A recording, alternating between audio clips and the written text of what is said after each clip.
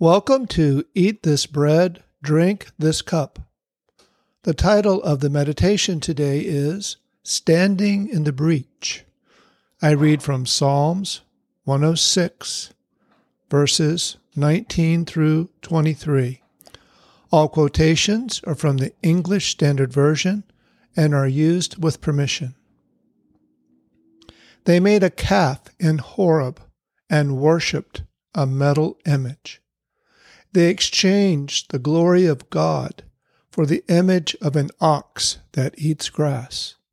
They forgot God, their Savior, who had done great things in Egypt, wondrous works in the land of Ham, and awesome deeds by the Red Sea. Therefore he said he would destroy them. Had not Moses, his chosen one, stood in the breach before him, to turn away his wrath from destroying them. In this psalm, the author gives thanks to the Lord, for he is good. He recounts key events, good and bad, in their history as God's chosen people. This passage is about their apostasy at Mount Horeb. The Hebrew word for breach is peretz, and is defined as a bursting forth. I believe this word is common in our everyday vocabulary. For example, the raging waters of the Mississippi breached or burst through the levee and flooded New Orleans during Hurricane Katrina.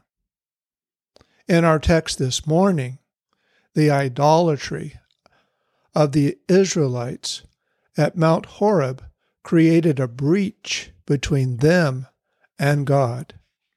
After all he had done, God was ready to pour out his wrath on the Israelites and destroy them, had it not been for Moses who stood in the breach.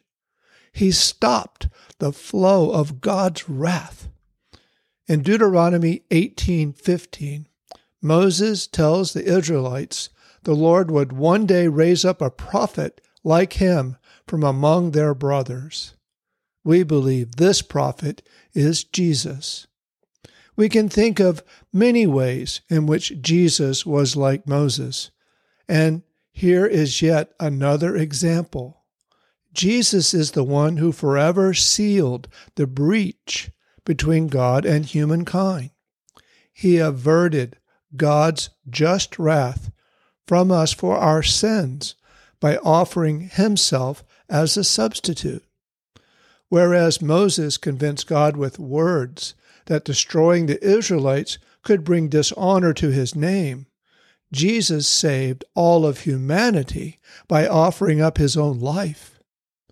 This grace from God is open for all who believe he is the Son of God and put their faith in him. Today, we remember this act of love by Jesus by partaking of the bread and drinking from the cup.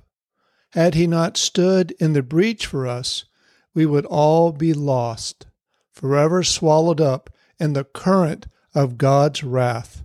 Let us pray. Abba, Father, today we bless and set aside this bread and the fruit of the vine in this cup to remember your Son Jesus. We know that the bread represents his body that was nailed to the cross, and the fruit of the vine represents his blood that he shed for us. As we pour out the wine from the cup, we are reminded of how Jesus poured out his own blood that our sins might be forgiven. Thank you, Abba, Father, that you raised up for us another prophet like Moses. He was your Son, Jesus, and like Moses, Abba, Father, your chosen one, Jesus, stood in the breach before you and turned away your wrath from destroying humankind. We are so blessed, Abba, Father, because of Jesus. The Scriptures tell us that it is a fearful thing to fall into the hands of the living God. Because of Jesus' sacrifice for us, we now live without fear and with the expectation of his return and being with you in eternity.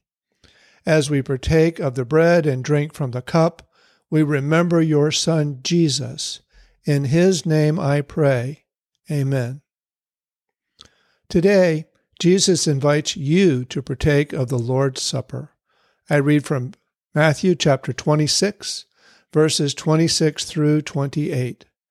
And as they were eating, Jesus took bread, blessed and broke it, and gave it to the disciples and said, "Take, eat, this is my body. Let us partake of the bread." Then he took the cup and gave thanks, and gave it to them, saying, "Drink from it, all of you, for this is my blood of the new covenant, which is shed for many for the remission of sins. Let us partake of the cup." And the assembly of believers said, "Amen." Until next time, from Numbers chapter 6, verses 24 through 26, the Lord bless you and keep you. The Lord make his face to shine upon you and be gracious to you. The Lord lift up his countenance upon you and give you peace.